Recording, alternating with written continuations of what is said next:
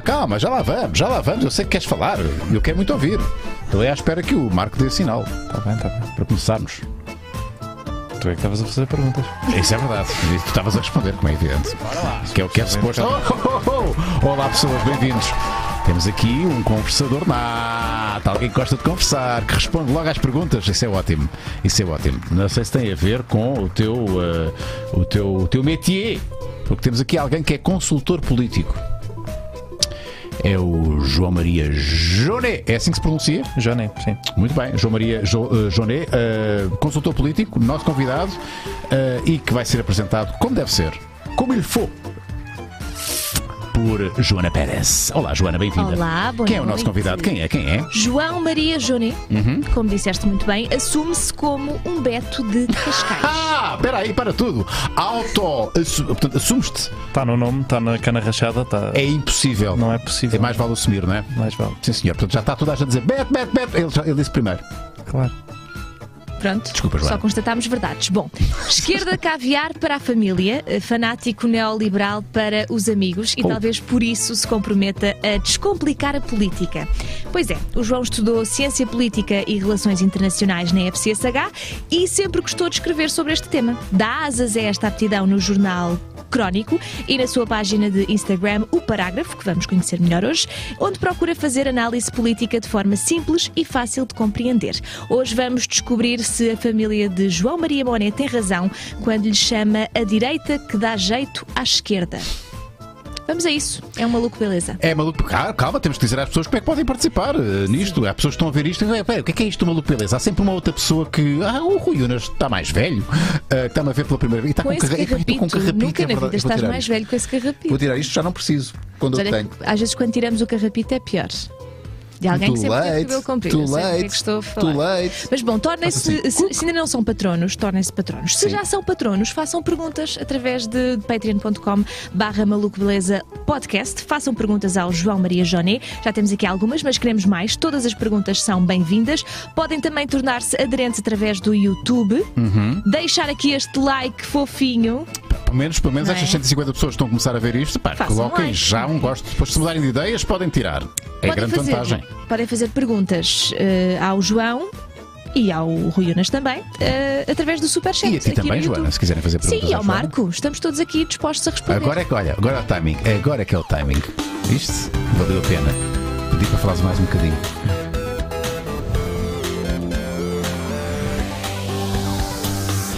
Recordo que o nosso convidado de hoje tem 23 anos. Como é que é possível? Acabadinhos de se fazer. É mentira, não tens nada, tens 33 anos. Acabadinhos de se fazer. É mentira, tu tens 33. O que é um consultor político? O que é um consultor político? O que é que faz um consultor político? É um gajo que manda bitites. Mas quem? Quem é que te contrata? Políticos que queiram os meus bitites para ver se ganham eleições ou melhoram a sua projeção pública, conseguem fazer eventos giros, sei lá. É assim que funciona? Vamos aqui concretizar. Normalmente trabalhas em campanha, em pré-campanha, campanha. Para, eu tenho 23 anos, portanto, tudo o que seja normalmente é uma estica, não é? Portanto... Então vamos começar, antes de explicares efetivamente o que é que tu fazes, se calhar vamos explicar como é que tu apareceste aqui, que foi ontem, não é? Numa linha temporal cronológica, foi ontem. Há quantos anos é que te profissionalizaste? Acabaste de formar há pouco tempo também, não é? Ou já estavas a trabalhar, estavas no mercado de trabalho em termos de faculdade? Profissionalizar-me é um termo que eu tenho uma pessoa que admiro muito que chamaria leninista à ideia de eu me profissionalizar na política, portanto eu tento não o assustar também, porque eu tenho muito respeito profissional por ele e pessoal também. E, portanto, o profissionalizar, não sei, até porque também as pessoas pagam-me ou não me pagam, eu faço política das duas maneiras, portanto... Não sou um profissional da política, acho que sou... Até porque eu não sou ainda profissionalizado nisso. Já fui consultor político num sítio. Não podes dizer qual é que é? Foi na Junta de Freguesia de Estrela. Sim. Trabalhei com o Presidente da Junta a ajudá-lo com uma série de projetos que ele tinha. Olha, fizemos um podcast que eu, entretanto, tive alguma pena. Mas se calhar ainda recuperamos agora para o Bono. Como é que chamava? O podcast chamava-se Aqui na Estrela. E vai ser bom para uns apanhados meus no futuro, se calhar. A malta vai recuperar. Ainda é de cedo demais para recuperarmos isso. Daqui a uns anos vão. Ei, lembras-te? Mas a ideia do podcast Aqui na Estrela era basicamente: eu pedi às pessoas para fazerem perguntas durante a semana sobre passeios, lixo na rua, o que fosse, e tinha o Presidente da Junta a responder diretamente aos problemas das pessoas. E tu, como é que tu angariavas essas perguntas? Através das redes sociais da Estrela, e depois era eu que selecionava e falava com o Presidente. Pronto, o conceito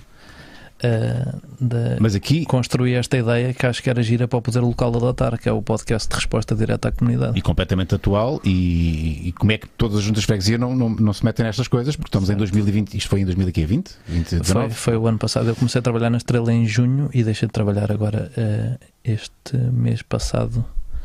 Deixei de trabalhar na Estrela. Ok, então vamos lá ver. Tens 23 anos, não tens um passado sequer de vida digno de nota, porque és um puto para todos os efeitos. Como é que tu tens a credibilidade para políticos te terem como consultor, no fundo para dar dicas na sua prestação política? É da voz grossa, eu acho. Disfarça um bocado. O Pedro Teixeira da Mota no outro dia achou que eu tinha 42 anos no Clubhouse. Eu acho que é capaz de ser por isso, vou dizer. Mas sim, a credibilidade acho que vem de, apesar de tudo, eu tenho alguma experiência nisto, porque eu sigo política atentamente desde os 8. Não. Para tudo. Ninguém segue política atentamente desde os 8. Sigo eu. Então, aos 8 anos, apareceu uma coisa, isto vai soar estranhíssimo. Eu tinha imensos Playmobis e o que eu brincava com eles normalmente era reconstruções de mitologia grega, porque era o que eu adorava, não era da mitologia grega. E depois houve um dia que posso perguntar sobre qualquer mito. Agora já não sei nada, esqueci-me tudo, infelizmente. Por acaso gosto. Mas gostava, se tivermos essa conversa. Tu brincavas com Zeus e sim, fazia dos bonecos e não sei o quê. Sim. E depois o que é que sucede? Um dia chega lá à minha casa uma revista Sábado. Eu costumava ler a revista Sábado. Com 8 anos? Com 8 anos? Sim, a revista Sábado e a revista Visão. Porque eu acho que é a idade para tu leres a revista Sábado. A Visão não, que é melhor. Mas a revista Sábado, se chegares ali aos 12, em princípio já não precisas daquilo para muita coisa. Ok, portanto aquilo é literatura infantil, é isso? Sim, é simples de ler, não é? É assim fácil. Eles fazem por isso, um grupo Cofina no geral faz por isso. Eu li até aos 12 anos, depois pronto. Eu também li ao recorde. Pronto. E depois nessa revista Sábado veio uma coisa que eu achei extraordinária, não te sei muito bem dizer, porque que era o Governo Sombra do Luís Filipe Menezes. Certo. Que era a equipa que ele tinha escolhido para fazer a sombra nas várias pastas ao governo. E eu achei, olha que giro, vou fazer um governo paralelo disto no Playmobil, tipo um governo. Ok, este é o ministro do CG. Sim. E começou aí, e comecei a ver o canal da Assembleia da República regularmente, coisa que também te deixa de fazer aos 12, mais ou menos pela mesma lógica de deixar de ler ao sábado. E pronto, depois... Achas que era já demasiado infantil para ti? Sim, é mesmo isso que eu estou a dizer. João, tens noção, obviamente, como pessoa inteligente que és, que isto é muito fora, não é? Sim, eu era um puto muito estranho. Muito estranho. Diagnosticaram-me com Asperger, de tão estranho que eu era. Mas depois, afinal, era mentira. Mas diagnosticaram-me com Asperger quando eu tinha 10 anos, precisamente porque eu era um puto muito estranho. Mas depois perceberam que eu não queria falar com os outros miúdos, não por alguma dificuldade que eu tivesse, era só porque eu achava-os inferiores intelectualmente. E pronto, e sempre fui um bocado esta merdas arrogante. Tento combater, mas já fui muito mais. Já fui tanto que achavam que eu era Asperger. Sim. Portanto, não tiveste muitos amigos na infância, presumo? Até aos 10 não tinha praticamente, não. Tinha assim umas pessoas com que falava de vez em quando, que eu achava que eram amigos, mais ou menos. Depois tinha um, depois passei para ter 2 e entretanto fui tendo mais e depois descobri o álcool e foi um descontrole. Agora já tenho alguns amigos. Que idade? Na faculdade, diz-me que foi na faculdade. Eu comecei a beber aos 19, quase 20. Já ia sair antes, mas não bebia, porque eu tinha cenas familiares e cenas, tinha um pé atrás com álcool. Sim. Um dia fiquei bêbado sem querer. E gostaste? E achei porreiro. E entretanto, quem me conhece desde aí, que é a maioria das pessoas que eu conheço, porque eu fiz mesmo muitos amigos a partir desse momento. Claro, o álcool tem essa particularidade. Conheço uma pessoa completamente diferente de que nunca diriam que nunca tinha bebido nada na vida, mas sim, antes era um bocado bicho do mato. Eu acho isto tudo fascinante, tenho que dizer, porque é de facto aqui uma personagem singular, porque tu já não és uma pessoa, és uma personagem, porque isto aqui já é quase isto é quase mitológico que está aqui a acontecer. Ainda não viste como o meu nariz dobra. O teu nariz dobra? Olha aqui. Fuck. Tu não tens cana de nariz? Não tenho cana de nariz. Como é que isso aconteceu? Não sabemos. Nasceste sem cana? Yep. E é para ver, só para adensar assim o mito um bocadinho. Bom, eu nem sei por onde é que vou pegar nisto. Sim. Estou só a baralhar. Tomo banhos frios todos os dias. Toma mais uma. És também dessa time? Toma mais uma. Essa time, porque descobriste por ti próprio os benefícios do banho frio? Sim. Ou leste e olha, vou experimentar. Já me tinham recomendado, achei giro. E há para aí 3 anos e tal que eu faço sempre. Quanto tempo é que aguentas? Já estás naquela fase em que estás tudo. 10 minutos tranquilo, 15 minutos? Não faço por questões de poupança de água, mas sim, e já estive em Cracóvia com menos 15 com a água a não ser controlada e a tomar banhos frios, portanto já estou mesmo numa fase cinto preto, cinturão negro. Bom, então vamos começar mais uma vez pelo princípio, porque isto tem que começar por algum lado. Portanto, não, mas eu estou a tentar baralhar-te ao máximo. Não, mas assim, são tudo dados que vou utilizar contra ti. Começaste logo a desenvolver consciência política e sentido crítico naquilo que tu ias, porque eu presumo que nessa idade há aquela curiosidade, não é? Era a tua brincadeira, os ministérios, as pastas, como é que funcionam, as decisões, mas quando é que começaste a desenvolver um sentido crítico? Porque são coisas distintas, não é? Uma coisa é brincar, achar graça, personagens, outra coisa é começar a desenvolver uma crítica àquilo que com que te vais deparando. Vou dizer, eu acho que desenvolvi o sentido crítico logo. Eu não acredito, vou dizer uma palavrão complicado, eu não acredito na teleologia da história no geral.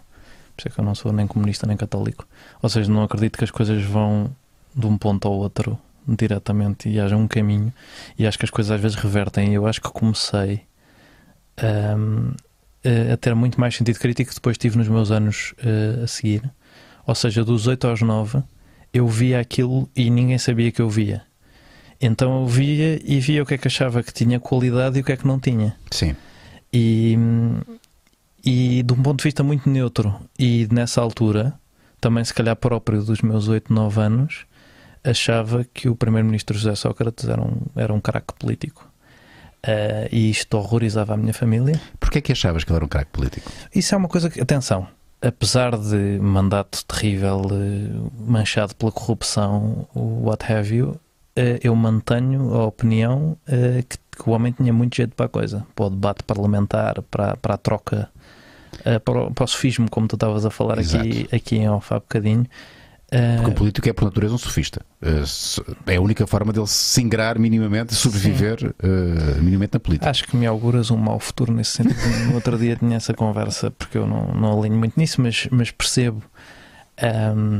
Mas sim, ainda isto, pronto, eu quero deixar isto tudo gravado, não é? Porque assim, se me quiserem cancelar, fica já, as minhas esperanças ficam já aqui, fica arrumado.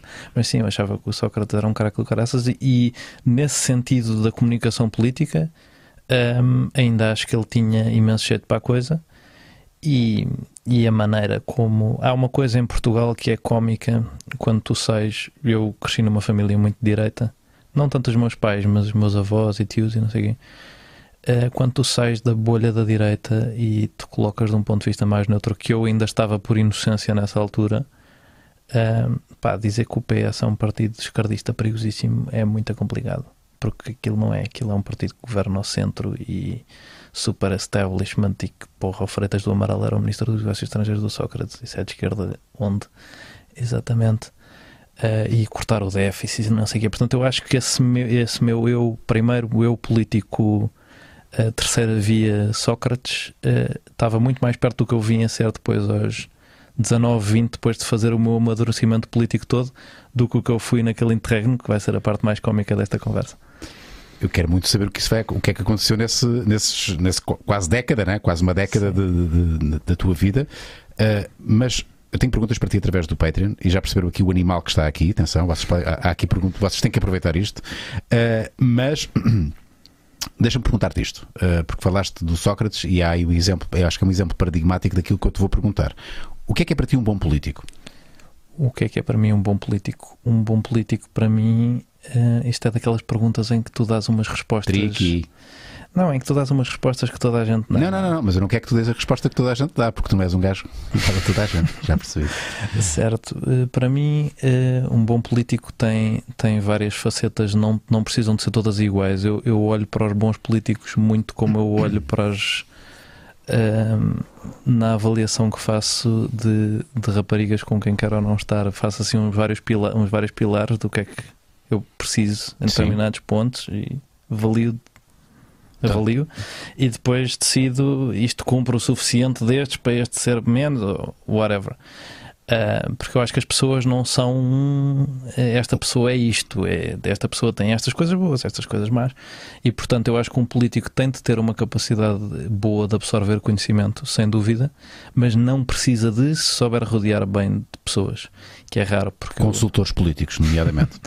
É raro os políticos saberem rodear-se bem, porque os políticos tendem a não querer rodear-se de pessoas que sejam melhores que eles. Isso talvez seja um dos principais segredos do sucesso de um político, é saber-se rodear das pessoas certas, porque o político pode não ter uma grande capacidade de absorção de conhecimento, pode não ser até um gajo que domine aquilo que falávamos há bocadinho, o jogo falicioso na discussão, pode não ser até um gajo muito carismático, se bem que isso tudo influi, mas se estiver rodeado das pessoas certas, pode ir longe.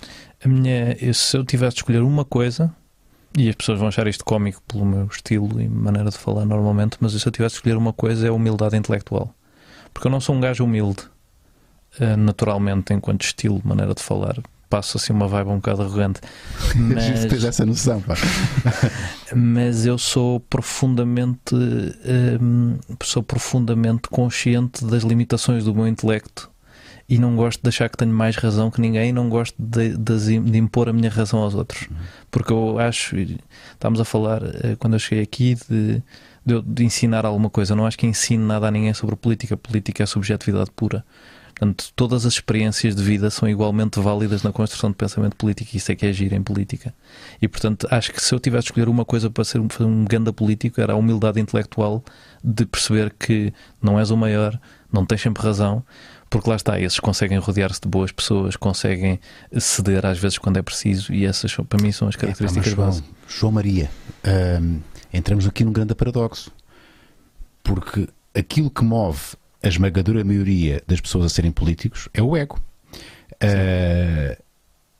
que está no outro lado da humildade intelectual, não é? E não é, porque tem a ver com... Para mim tem a ver com a solidez das bases que constróis, ou seja, tu em tudo na vida podes procurar a resposta rápida e fácil e boa, ou podes procurar a resposta duradoura. Podes procurar ser primeiro-ministro, ou podes procurar ficar na história.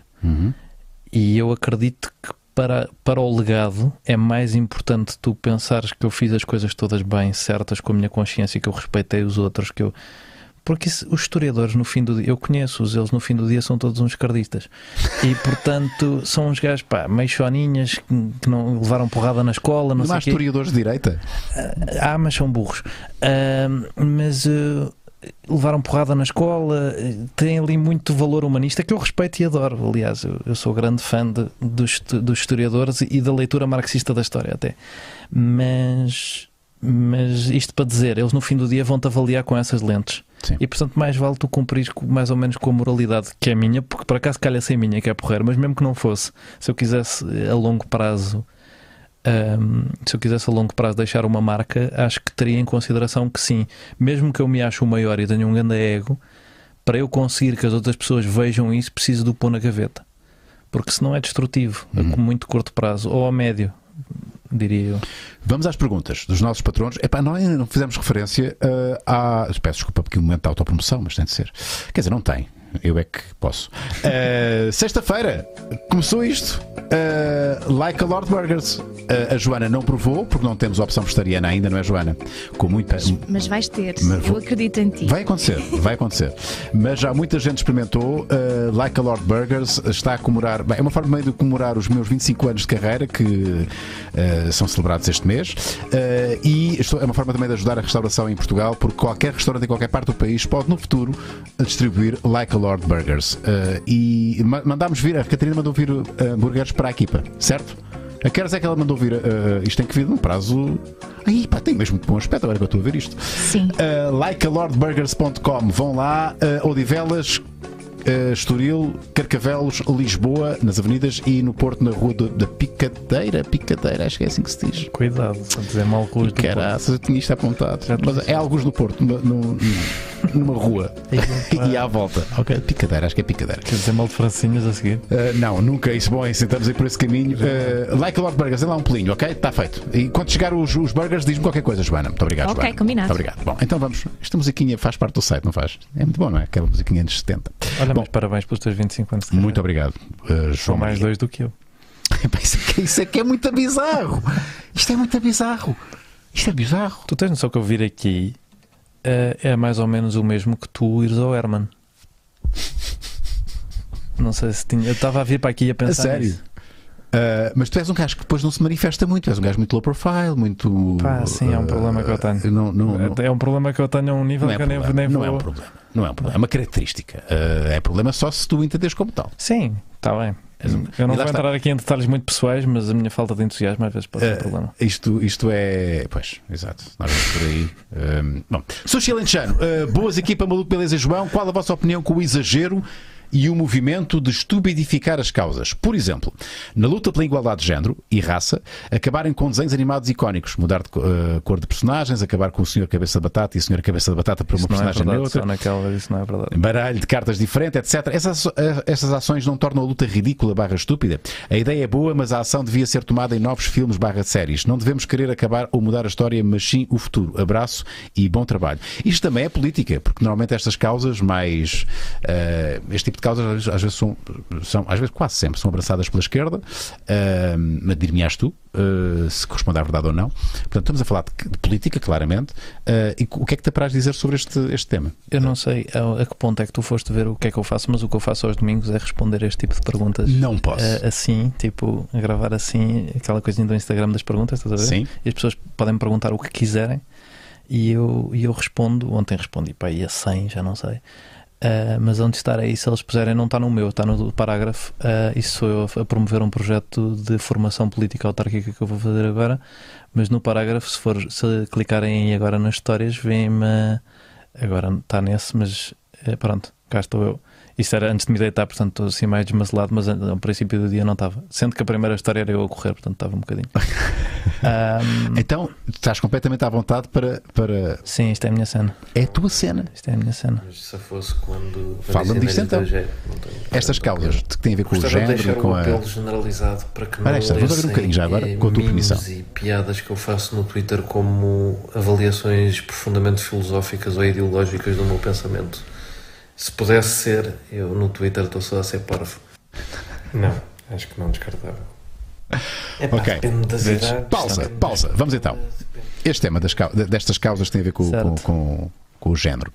Eu destoo muito da minha área política aqui, sabes? Porque eu acredito esta coisa do não podemos rever a história parece-me pouco histórico. O que há mais na história é a revisão da história, porque cada vez que há uma revolução, cada vez que há uma transformação social, há vencidos, e os vencedores reescrevem a história sempre. Mas eu percebo, porque neste caso das guerras culturais nós estamos a deixar os perdedores viver, não é? Os conservadores sociais que não queriam o aborto e não queriam o casamento gay e não querem a homossexualidade no geral, em vez de terem sido derrotados pela lei da espada, ainda fazem barulho, ainda estão vivos e ainda estão aqui e para ser respeitados naturalmente na sua opinião.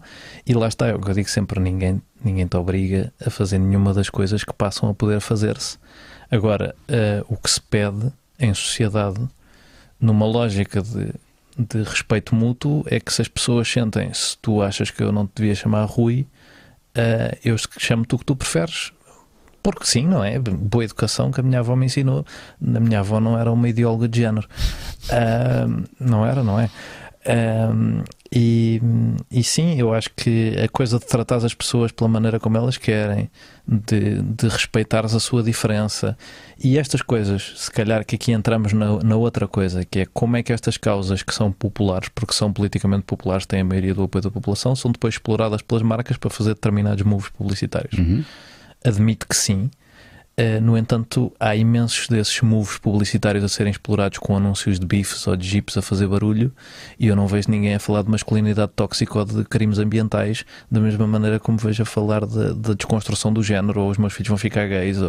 E o meu problema é que há, também porque há aqui um gap geracional muito grande, há muitas pessoas que têm cargos importantes de responsabilidade que não compreendem que isto não é revisionismo histórico. Isto é tu olhares para a história criticamente, que é como tu deves olhar para a história. Não é tá bom, está feito, pronto, acabou, ninguém olha para ali de maneira diferente. Porque se fosse assim, eu não olhava se calhar para o Júlio César como um gajo que tinha feito coisas boas, porque em princípio ele era o imperialista romano que tinha invadido a Lusitânia. Em princípio as percepções das pessoas mudam à medida que a história evolui. Tu ficas, por exemplo, nós que entramos dentro da tradição romana através da Igreja Católica, deixámos de ser, e antes através do Império Romano, deixámos de ver os romanos como uma coisa exterior e ofensiva para ser uma coisa que faz parte integrante da nossa cultura. Sim, esta malta que diz que isto é uma distorção da realidade histórica e que diz que há uma identidade judaico-cristã, talvez esqueça que a identidade judaico-cristã, quando entra na Península Ibérica, é recebida adversamente à espada. À espada. Nos casos, com pedras. Nós com pedras, eles com espada. Como estar a reescrever a história do que era a nossa cultura celta milenar disto e daquilo. Portanto, eu não estou a dizer que uma pessoa se acha uma coisa parva, não devo dizer que é parva, isso naturalmente, todo o direito. Agora, acho que há tanta causa política importante, há tanto imposto que podiam estar a falar, maneiras de redistribuir dinheiro, maneiras de acabar com a pobreza, maneiras de pensar o urbanismo. Há tanta coisa útil na política, e eu sinto que 70% a 80% do debate político é mas ele estava de saias e é um homem, mas não sei o quê. E porquê é que isso acontece, João? Porque esses temas são os temas mais populares e fraturantes e que agitam as massas? Tenho 2 respostas, ou 3. Tenho a resposta do dinheiro, de querer fazer dinheiro com a bizarria.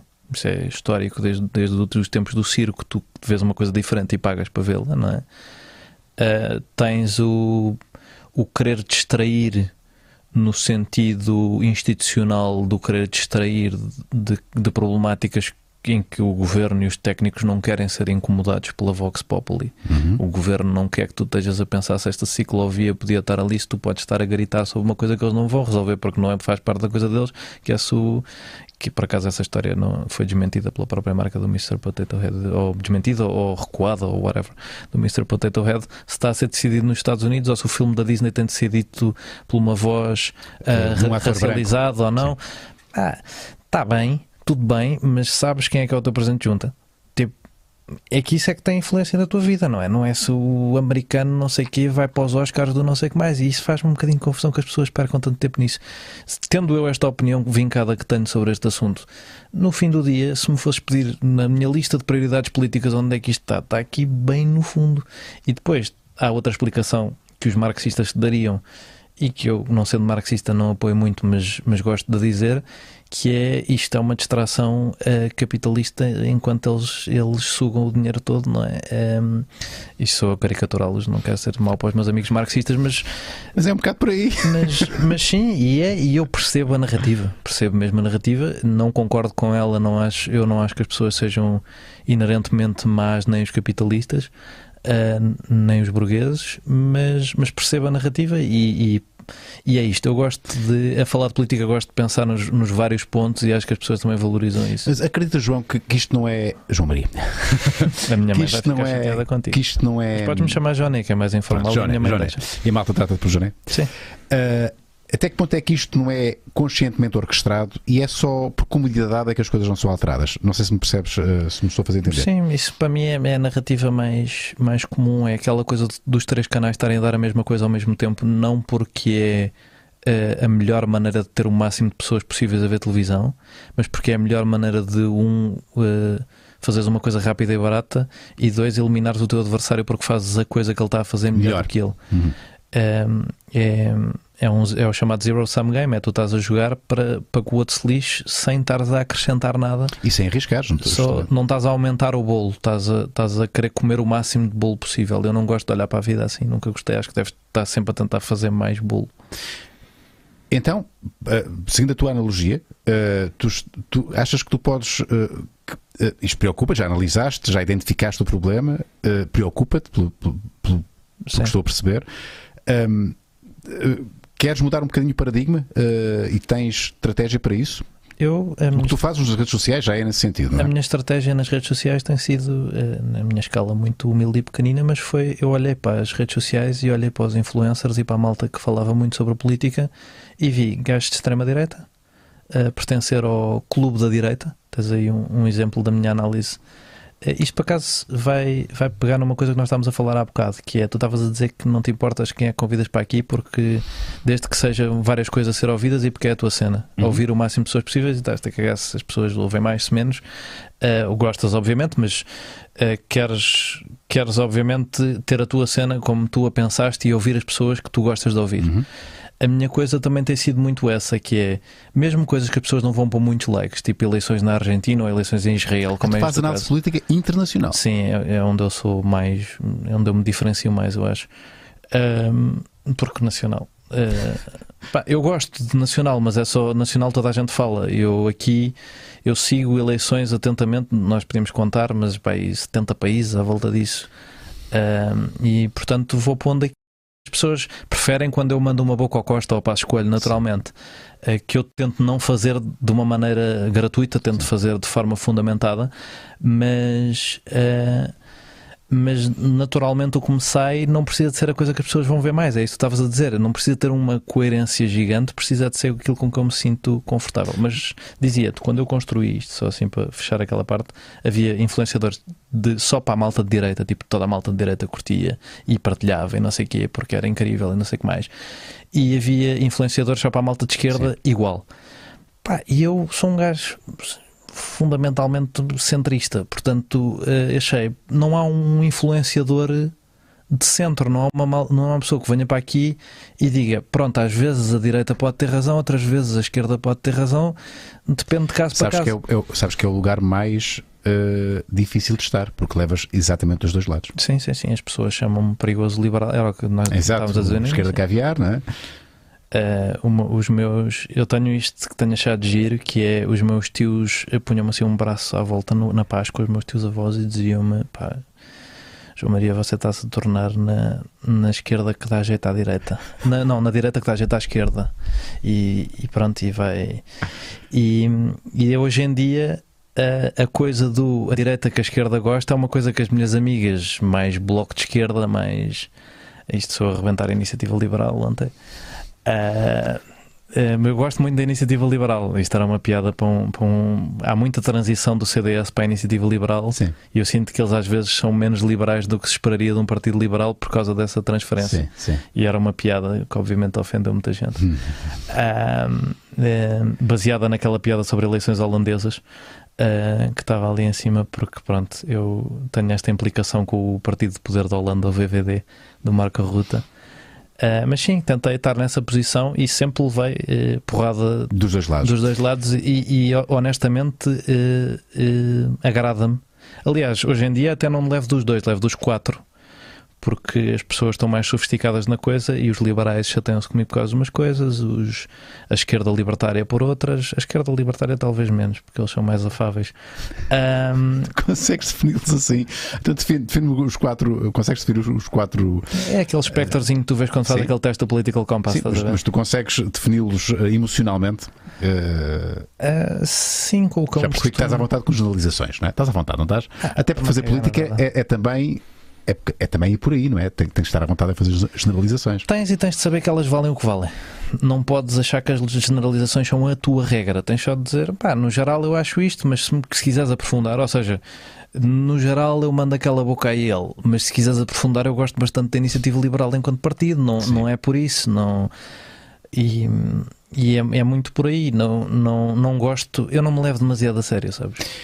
Sim, mas vamos ver uma coisa. Apesar da tua idade ainda muito, enfim, 23 anos, epá, como é que é possível? Eu ainda estou a processar isso, e com esta maturidade toda e este conhecimento, e de não levares de facto muito a sério, precisamente por isso também. Mas vai haver uma altura em que vais ter que ter um propósito, não é? Há um propósito aí. A vida só faz sentido com um propósito. E não tens isso ainda, se calhar, no horizonte. Pá, isto tem que fazer algum sentido. Educar, esclarecer, ou não. Porque repara, tu quando perdes tempo, entre aspas, a analisares a política na Argentina ou no Zimbábue. Sim.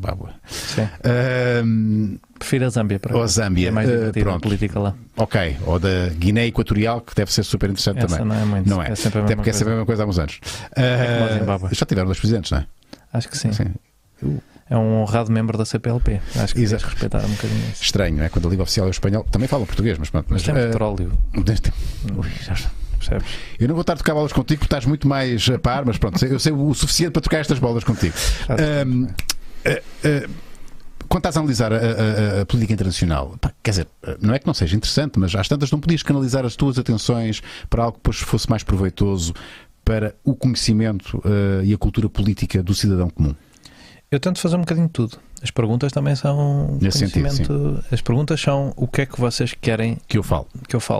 E os posts são o que é que me apetece. Ok.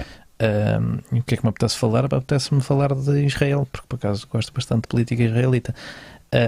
Mas por acaso tenho tido cada vez menos tempo para os posts também, porque as perguntas acabam a retirar muito tempo a partir do momento em que elas entram nas 100, 150, e depois porque as pessoas depois falam nos diretos também, que eu adoro. Gosto mesmo de falar com as pessoas. Tenho conhecido pessoas interessantes à série e tenho quebrado um bocadinho com a minha lógica de a minha geração está perdida, ou a lógica, não era a minha, mas a lógica da minha geração está perdida, porque vês imensa malta a falar contigo e a querer saber e interessada.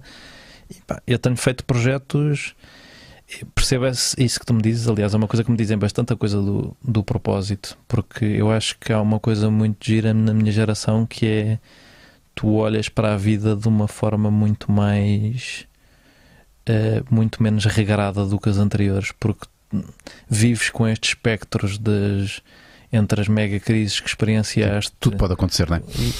A pandemia, o espectro do apocalipse climático, são tudo coisas que te põem a pensar, eu podia fazer um plano, mas também tem que estar preparado para qualquer eventualidade, não é? Sim, portanto eu vou conversando, vou falando e tenho estas coisas. Vou-te explicar como é que isto surge. Eu fazia briefings para um professor meu da universidade, quem gosto muito, que foi quem me puxou para... Não me fiz militante na altura, mas foi quem me puxou para o PSD, porque eu, apesar disto tudo, só comecei a fazer política. Nem era política, era gabinetes de estudos de partidos aos 19 e só me filiei no PSD aos 21. Portanto, eu não sou... Foi ontem. Isso foi ontem. Foi em dezembro, 29 de dezembro de 2020. Não, 2019. 29 de dezembro de 2019. Portanto, não foi há tempo nenhum, não é? Não sou da JSD desde pequenino. Aliás, eu nem comecei na JSD, nem me sinto particularmente, porque eu sou contra as juventudes partidárias, mas isso seria toda uma outra conversa. Também pode ser interessante falar. Mas sim, o que é que eu te dizia? Entrei na política desta maneira e mandava-lhe uns briefings, tipo, houve eleições, ele é o coordenador das relações internacionais do PSD. E ele dizia-lhe, tipo, houve eleições na Estónia, passou-se isto. E mandava-lhe uma mensagem grande no WhatsApp e suponho que era uma eleição que interessava a um amigo meu do meu curso também, porque eu tirei Ciência Política e Relações Internacionais. E eu mandava-lhe a ele. E os gajos diziam, isto está a porrer. E eu pensei, também podia. Por isso é que aquilo tem aquele ar mal amanhado, que é, eu vou ao Instagram, meto uma merda de um emoji, e há montes de malta. O meu querido amigo de Clubhouse, João Oliveira, ainda no outro dia tentou mais um a tentar. Devias fazer isto com mais não sei o quê, no Canva e não sei o quê. Eu não sei, perde-me tempo. E eu só quero, tipo, escrever e estar. Já a coisa de colar das minhas notas do iPhone para... Já é um passo tecnológico fundo, incrível. Já tiveram de me obrigar. Mas sim, foi tipo, vou publicar isto a ver se alguém gosta. E a malta aparentemente curtiu, porque eu estou a falar com o Rio Unas. Sigam já agora o Parágrafo no Instagram, portanto é a tua página onde só há política aqui. Certo. Portanto não há aqui uma componente pessoal. Sim. Eu separo as duas coisas, mas as pessoas seguem-me na minha pessoal na mesma, não sei exatamente. E mandam-te muitas bocas e ofensas, claro, mais aqui ou no outro, ou no pessoal? Eu não sou muito de onde há mais toxicidade que eu sinto. Isso foi a minha análise das eleições americanas detalhada por Estado. Foi pena não me terem descoberto há 5 ou 6 meses, porque a única coisa de que eu sei falar é de política americana. Portanto, agora já estão a ouvir um gajo que não interessa ao menino Jesus. Mas Sentes mais toxicidade onde? no Twitter. No Twitter? De longe. Pá, ainda há pouco tempo fui pela primeira vez à RTP e começou aí uma cena promovida por uma malta variada de este gajo está aqui, pertence a uma dinastia familiar, como toda a gente sabe. Esse Jonet não é... Sim. Não é... Pronto, já tem algum histórico. Tem o histórico extraordinário da mulher do meu tio partilhar um apelido comigo. Eu gosto imenso da minha tia, discordo politicamente com ela em bastantes coisas, adoro-a pessoalmente, mas pá, daí a ser uma dinastia. A minha avó até me ligou quando percebeu, porque entretanto houve um membro da Comissão Política Nacional do PS que fez um post desse no Facebook também, e a minha avó, quando percebeu isso, ligou-me. Até malta... Nós estamos a falar são pessoas ligadas à política, com até algum destaque. Universitário, doutorado em História Portuguesa, disse que era uma dinastia. A minha família, que é curioso, porque a minha avó ligou-me a rir-se, e com razão, porque a minha avó é aquelas pessoas que sabe a família até ao século XII, estás a ver? E a minha avó, pronto, eu sou de uma família muito beta, e a minha avó ligou-me a rir-se e a dizer: então o seu único nome que não vale nada é o nome da dinastia. Porque os meus nomes Há outros. Há outros, mas nomes de malta que, pronto, por acaso na minha família recentemente, como toda a fidalguia portuguesa, a malta está nas ruas da amargura desde 1910. E portanto a coisa de haver aqui uma dinastia é difícil de construir. Como dizia um tio meu, Alvin, a família não compra nada desde o século XIII, só vende. E está sempre a piorar. Sim, sempre a piorar. Tu é que vais mudar isto, tu é que vais ser a salvação da tua dinastia. Vou ser eu que vou. Vamos às perguntas dos patronos. João Silva, olá a ambos, os dois, ok? Para que não haja dúvidas. Sim. Ok. Deixo a seguinte questão: João tem 20 anos, nasceu em Lisboa, numa família sem bens, vai ter de trabalhar num emprego que não quer até aos 70 para conseguir pagar um teto e comida para sobreviver. O Pedro tem 20 anos. Nasceu em Lisboa, numa família com 3 apartamentos, pode fazer o que bem lhe apetecer na vida, há de sempre ter rendimentos de 2 desses apartamentos que estão alugados. A questão é, quão injusto é para o João? Diz que respondes a tudo, eu não sei como é que vais responder a isto. Certo. Então, a minha maneira de olhar para isto, eu sou um rawlsiano, sou um liberal, Okay. Sou um social-liberal, ou seja, não acredito no liberalismo sem amarras mais recente nem mais antigo. Acredito no liberalismo da malta que a meio do século XX chegou ali à conclusão de se calhar isto era um bocadinho puxado porque a malta estava a morrer de fome. Então, até que ponto é que o Estado tem que ter responsabilidades? Para mim tem de ter, o Estado não deve ser o mínimo possível um ator, mas deve ser o máximo possível um regulador. E parte de ser um regulador está em ser um redistribuidor de riqueza. E eu acredito, e pronto, e já disse a palavra redistribuição, os liberais já saíram todos do chat. Mas eu acho que a redistribuição é importante de forma o mais simplificada possível. Eu não acredito em milhões de impostos e de taxas, acho que quanto mais simples a coisa for, melhor. Mas acredito que há uma série de coisas que são estruturalmente injustas na nossa sociedade. E podíamos falar destas coisas de ter 3 apartamentos, podíamos falar só nas simples coisas que eu tenho, de ter uma família em casa com que posso conversar de política, de gente que... O meu pai não tem curso superior, mas a minha mãe tem.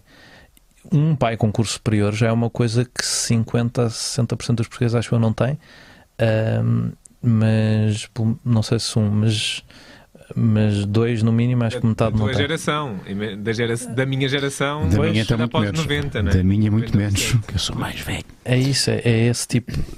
Há várias desvantagens estruturais que o Estado depois deve acautelar, para mim, enquanto liberal, na lógica de garantir igualdade de oportunidades, ou seja, ali o João e o Pedro têm de ter uma universidade com a mesma qualidade e têm de ter escolas públicas. Eu nisso estou à vontade porque eu andei em escolas públicas todo o meu percurso e não eram as escolas públicas mais betas de Cascais, vamos pô-las assim, mas eu gostava porque era giro, era contacto com uma malta diferente, eu sempre gostei disso. Eu fiz todo o meu percurso. Não sofreste bullying nenhum? O álcool ajudou, não é? Não havia álcool, como te disse. Sim, foi mais tarde. Não havia álcool e não sofri bullying também. O distanciamento ajudava. Não sofri bullying, se calhar sofri e não dei por ele, mas não me posso considerar uma vítima, até porque eu cheguei a 1,70 m muito cedo na vida, então era difícil as pessoas quererem meter-se comigo, apesar de não ser muito musculado, era grande, pá. Depois estagnei um bocado, mas ajudava. Nunca me aconteceu muito, mas sim, acho que ali o que é importante é pensarmos na igualdade de oportunidades. Dito isso, há determinadas coisas, e acho que a propriedade é uma delas, em que taxares de forma a reequilibrar, e nesse sentido eu acho que nós taxamos a propriedade de uma forma estúpida, porque tu o IMI taxas de acordo com a qualidade que a tua casa tem. Sim. Portanto, estás a desencorajar-te a melhorar a tua casa. Sim. O IMI não é um imposto muito estúpido. Quando é que nós acabamos com o IMI? Eu, por mim, acabava o IMI e trocava-o por um imposto sobre a terra. Ou seja, eu tenho este bocado de terra, eu pago em função disso e pela localização onde ele está e o valor que ele tem nessa zona, mas não em função de se eu faço uma piscina ou não, porque aí eu estou a melhorar a envolvência urbana e estou a ser prejudicado por isso. Sim. E é contraintuitivo e eu isso não concordo, mas aquela pessoa em rendimentos de capitais como tinha, porque tem 3 apartamentos e não precisa se preocupar com nada, se calhar não precisa de que aquilo não seja taxado, não é? Se calhar o João precisa de material escolar e uma coisa troca por outra. Eu percebo que há e tal o idealismo, porque afinal o dinheiro vai para não sei onde. Arranjem maneiras melhores de controlar para onde é que o dinheiro vai. Existem, há maneiras. A tecnologia está cá para nos permitir simplificar o sistema fiscal. Sim, tenho dinheiro em Bitcoin. Tens dinheiro em Bitcoin?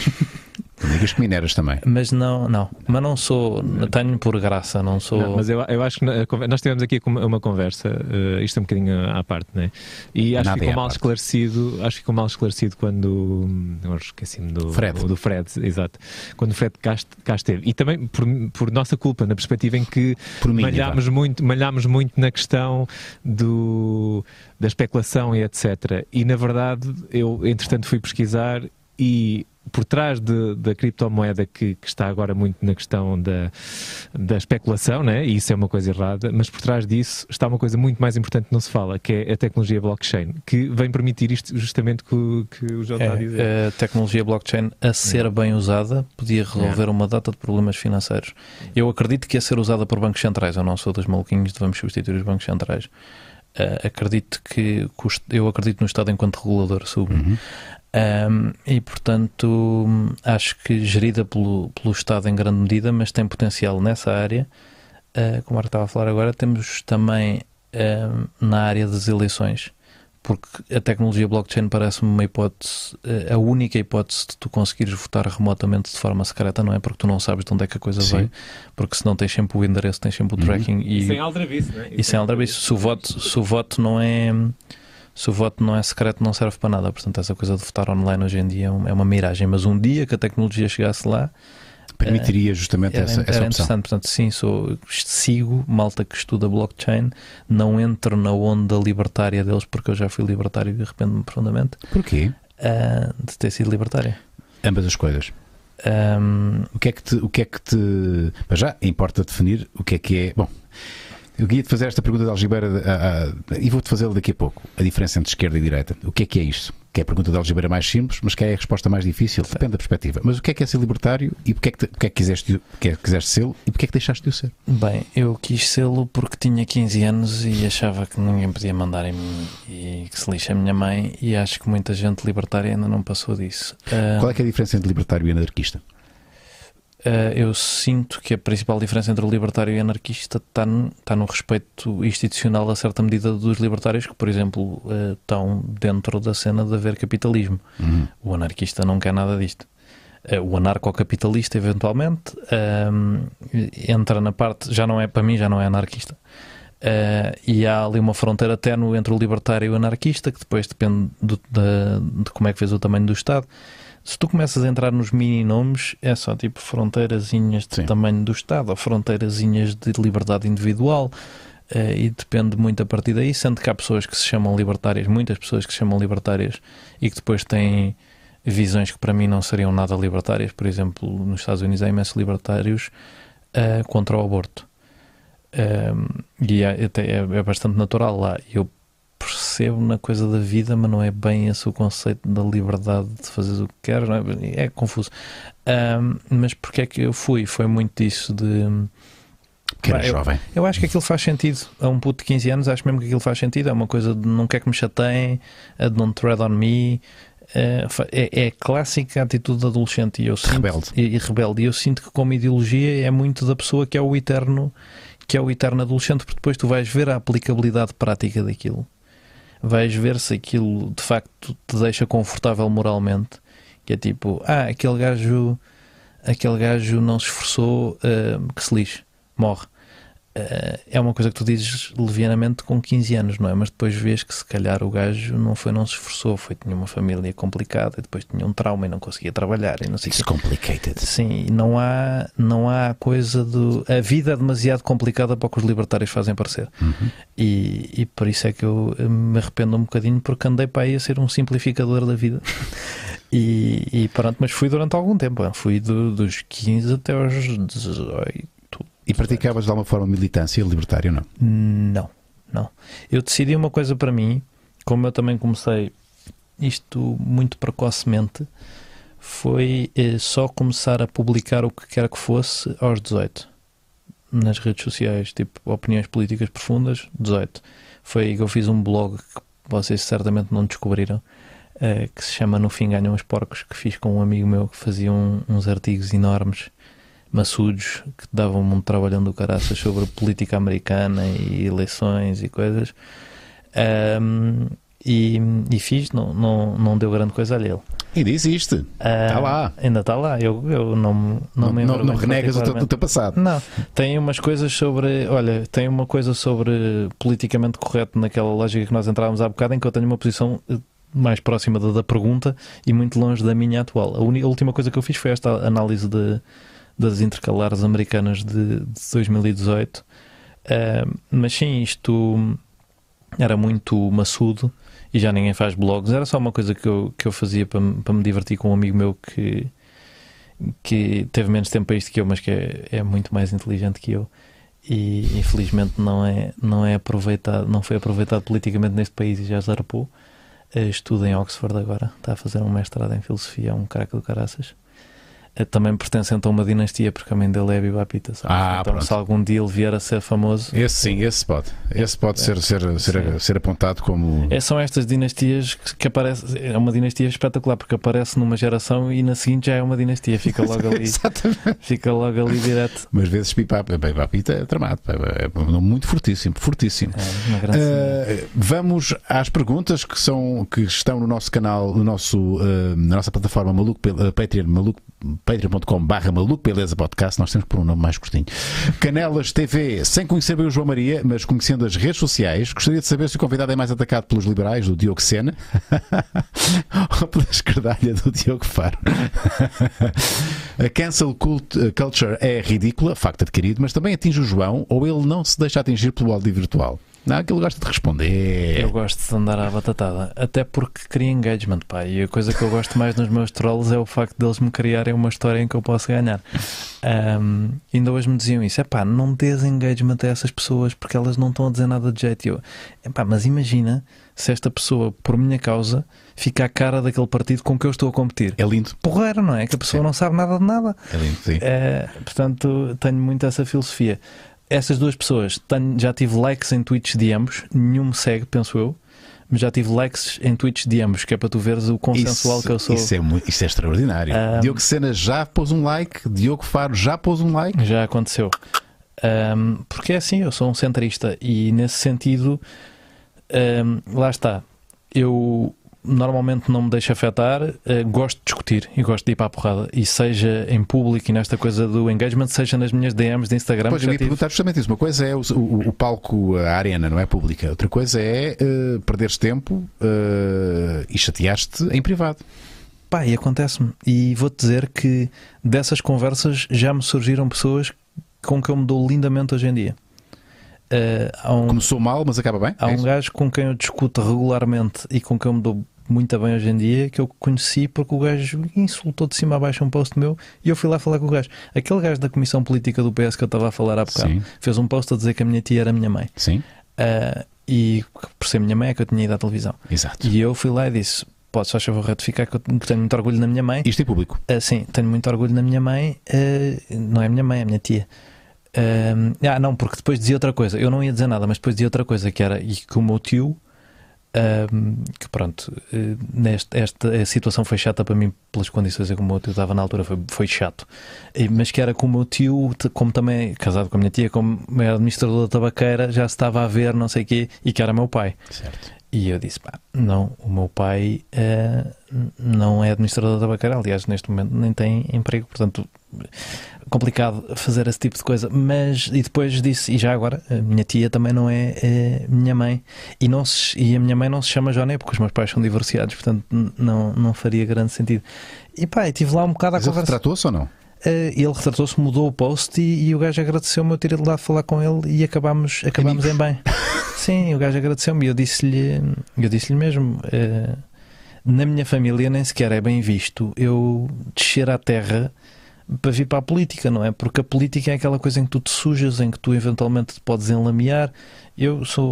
A malta na política acha que eu sou um puritano e que portanto não é possível, mas a malta fora da política acha que eu me estou a arriscar imenso.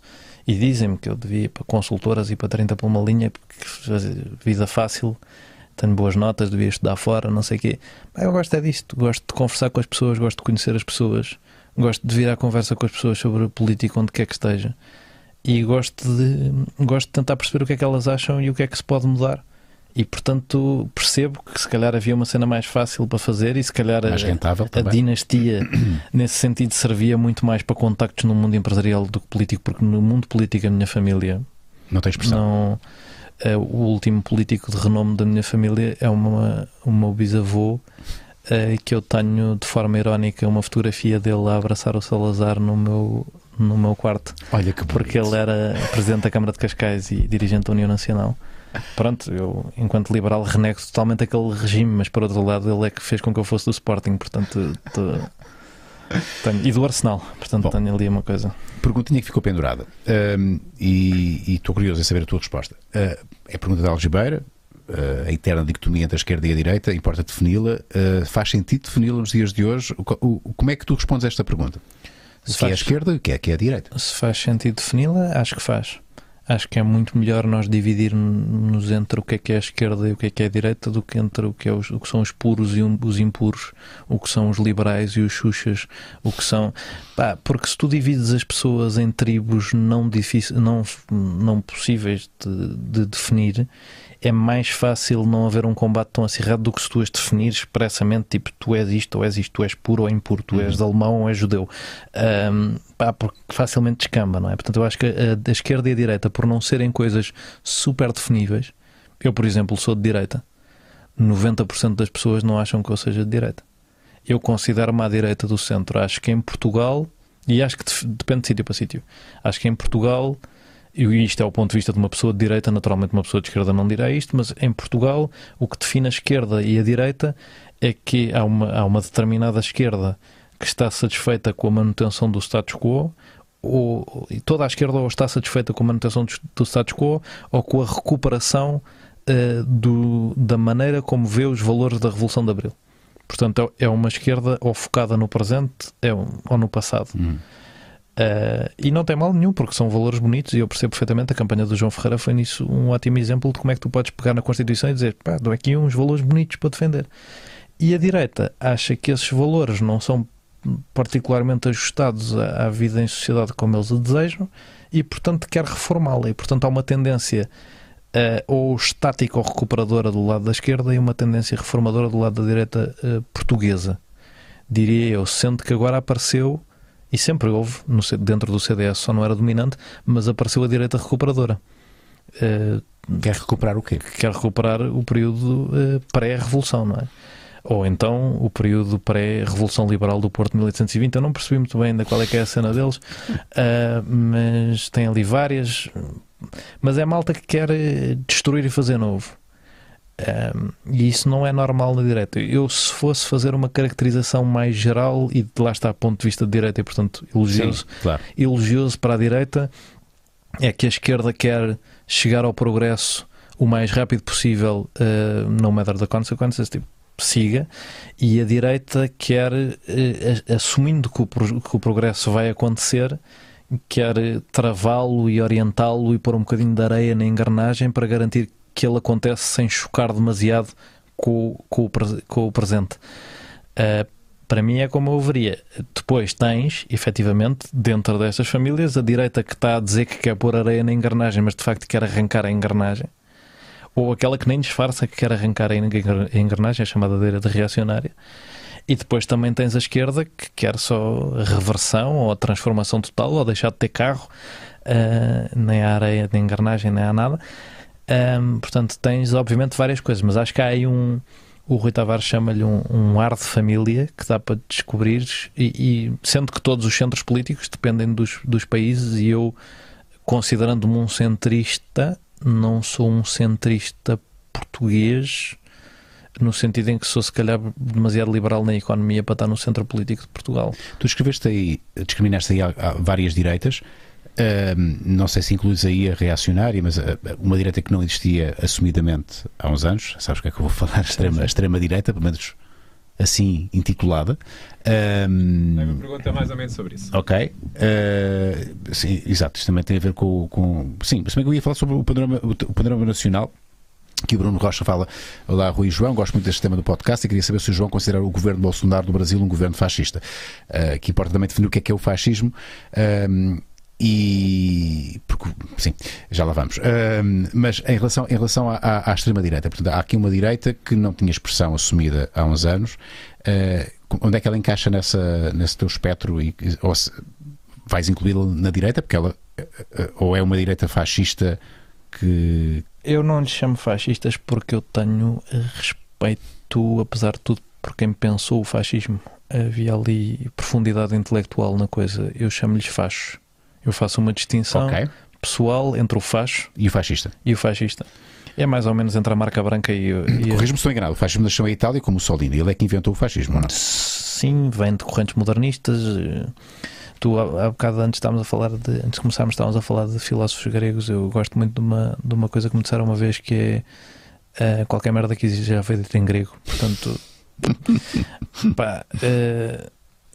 houve de facto um renascer do que é uma síntese de várias ideias e uma construção de fascismo que nem é originalmente Mussolini, mas agora estou-me a esquecer do nome do gajo, mas que o Mussolini também explora, apesar de... Sim, conservadora, ultraconservadora. Há aqui valores que são... Há valores, ou seja, o fascismo são muitas coisas. Sim. E tu podes não ser todas as coisas e ser fascista. Exato.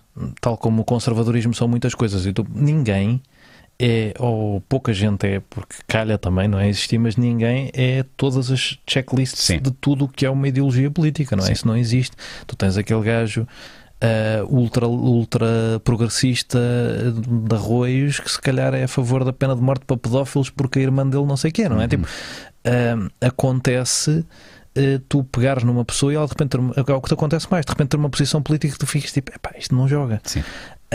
Porque se calhar a posição política não está assim tão aprofundada, porque se calhar a pessoa tem aquele ponto de honra de posicionamento. Não, e há questões que, desculpa interromper-te, sem problema, mas quando nós falamos em política falamos de vários domínios. Há o domínio social, o domínio económico, há o domínio portanto, não é, tu Sim. podes ser em termos económicos se calhar mais virado para a esquerda, e em termos dos costumes, da moral, ser mais conservador. Portanto, eu sou ao contrário disso, por exemplo. Eu sou socialmente basicamente libertário. Sim. Aí mantenho-me, e sou economicamente não dogmático. Uhum. Ou seja, eu acho que aplicando as coisas, a teoria liberal tem tido mais sucesso na criação de riqueza. Não quer dizer que de vez em quando não se possa quebrar com os dogmas liberais porque é preciso. Mas isso coloca-me à direita do centro, porque eu estou aberto a coisas tipo a desregulação do mercado laboral português que não são efetivamente de esquerda. Sendo que estou com a compensação das pessoas terem uma rede para onde cair no caso do mercado estar mais desregulado do que está. Mas nessa lógica, é o teu partido com o qual te identificas e do qual ainda és militante, é o PSD. Exato. Mas, por exemplo, muita coisa que o PSD faz e defende. Mas eu tenho aqui uma pergunta. E exala que tu não concordas, não é? Na cabeça, que é: será que essas designações, digamos assim, ou esses nomes já não são demasiado... já não estão ultrapassados, tendo em conta a velocidade em que o mundo e a sociedade evoluiu nos últimos 20, 30 anos? Será que isso já não está meio desatualizado? Será que não temos que olhar para as coisas de uma forma diferente? Eu, sem te estar a atacar diretamente, eu acho isso bastante arrogante do ponto de vista histórico, porque o centro, a esquerda e a direita surgem como oposição ou favorabilidade à presença do rei no sistema constitucional francês. Já ninguém está a discutir a presença do rei no sistema constitucional francês. No entanto, quando nós somos separados, era o que eu estava a falar há bocado, quando nós somos separados desta maneira não muito estática, não muito caricatural, que é difícil de definir, não sabes bem se te pões ali, se aqui, tu estás a garantir que há uma certa elasticidade para as pessoas não se quererem matar da mesma maneira que quereriam quando um pertencia a uma família e outra a outra, ou quando um pertencia a uma tribo e outra a outra. Portanto, eu acho que... Deixa de haver trincheiras nesse sentido, quase. Já é possível haver pontos. Já é possível... Exato.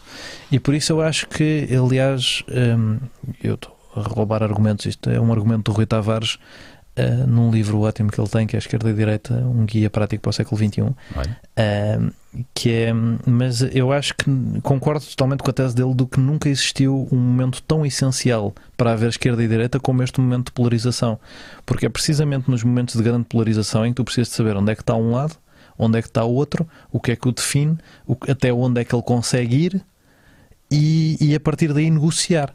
Se tu dizes que eu rejeito isso da esquerda e da direita, em princípio eu tenho mais dificuldade em negociar contigo. Estás a abrir uma trincheira.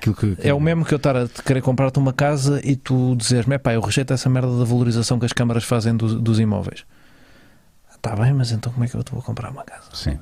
Mas não é irónico que tu não te conseguires posicionar também nem na direita nem na esquerda, não é? Porque eu acho que consigo. Pois, já disseste, né? Já és mais de direita, né? Mas ao mesmo tempo depois também defendes alguns ideais de esquerda, né? E é aí que se torna confuso, porque às tantas... Sim, eu acho que tenho o Rui Tavares... Onde é que te posicionas, né? As pessoas daqui no chat estavam a dizer justamente isso. Certo, o Rui Tavares tem uma coisa no livro sobre isso, que é a expressão do ar de família. Não é dele, ele cita alguém que eu agora me esqueci, mas que é o ar de família, que é tu pareces...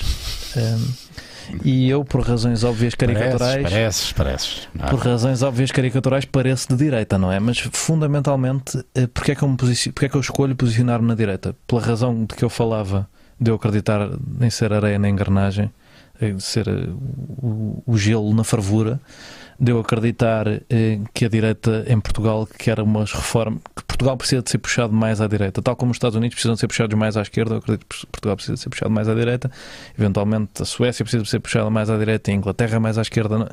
Não é estático para mim. Eu sou fundamentalmente uma pessoa pragmática e, portanto, é difícil. E o Rui Tavares fala disto também, das pessoas que são centristas, mas os centristas também precisam, como eu, precisam da direita e da esquerda para saberem para que lado é que são de virar. Para se balizarem um bocadinho. Porque eles falam dos eixos da porta. Precisas de um para um lado e de um para o outro para a coisa andar, não é? E do meio, o meio funciona em função de como é que os outros se mexem. Exato. Mas sem os outros o meio não é nada, não é? E portanto, sim, sendo um centrista, que acho que sou em certa medida, em Portugal acho que o natural, e também nós falámos há bocado das prioridades. A prioridade do cancel culture está cá no fundo para mim. A prioridade da reforma administrativa e fiscal do Estado, apesar de eu perceber pouco dela, a prioridade da política externa estão cá em cima para mim. E nesses campos eu sou mais de direita do que sou de esquerda. E portanto depende também das prioridades que tu tens. Se a tua prioridade for o aborto e fores progressista em relação ao aborto, se calhar és de esquerda porque é a tua principal prioridade, é a família política que te defende melhor. Se a tua prioridade são as relações internacionais e tens uma posição de direita para a aliança com os Estados Unidos, em princípio terás de ser de direita, né? Depende muito, mas acho que faz sentido precisamente como guia, da mesma maneira que tu, como guia das pessoas, olhas para se elas são altas, se são baixas, se elas nasceram aqui ou ali, e tentas desenvolver uma conversa com elas, a maneira como as pessoas se posicionam, e que depois é totalmente subjetiva. Eu conto muito uma história. Uma vez estava no mecânico à espera do meu carro e estava a falar com a senhora da recepção. E a senhora da recepção, e estava a falar de política, porque eu falo sempre de política, não é? E com os motoristas do Uber. Sim. Hoje vim a falar com o Ramdivar sobre o Moody na Índia. Memorizaste o nome dele, Ramdivar. Sim, senhor. É meu vizinho agora em Campo de Ourique. Mudei-me agora para Campo de Ourique. O gajo é meu vizinho lá, descobrimos na viagem. Mas estava a falar com a senhora? Estava a falar com a senhora e ela disse-me: sabe, é que eu identifico-me muito com a extrema-direita. Aquela coisa das pessoas terem as sociedades bem regradas, pagarem muitos impostos e a coisa estar organizada, o Estado estar muito presente e organizado, como na Suécia. E eu disse-lhe: percebo a ligação, não é? Muito Estado, talvez ao totalitarismo que depois é puxado da direita para a direita no fascismo e no nazismo. Percebo a confusão, sim, claramente, mas disse-lhe: olha, isto por acaso é social-democracia. Uma pessoa que queira um modelo parecido com o da Suécia terá de escolher depois se dá prioridade ao Estado ou ao mercado na interação. Não expliquei assim, não é? Porque não. Terá de dar prioridade ao controle do Estado ou das pessoas e dos privados, mas andará ali entre o PS e o PSD e nunca na extrema-direita, de como Portugal funciona. Dito isto, na Rússia soviética, aquela senhora teria toda a razão naquela análise, porque a social-democracia era a coisa mais à direita que seria eventualmente permitida dentro do Partido Comunista. Portanto, também é tudo muito conjuntural, não é? É isto. A política é fundamentalmente conjuntural. Por isso é que eu não consegui continuar muito a academia na minha área, porque a resposta na minha área a tudo o que dizem é depende. Pai, é verdade, e é uma ótima resposta, mas porra. Por acaso tive uma convidada na sexta-feira que também dizia isto. Lembras-te, Marco?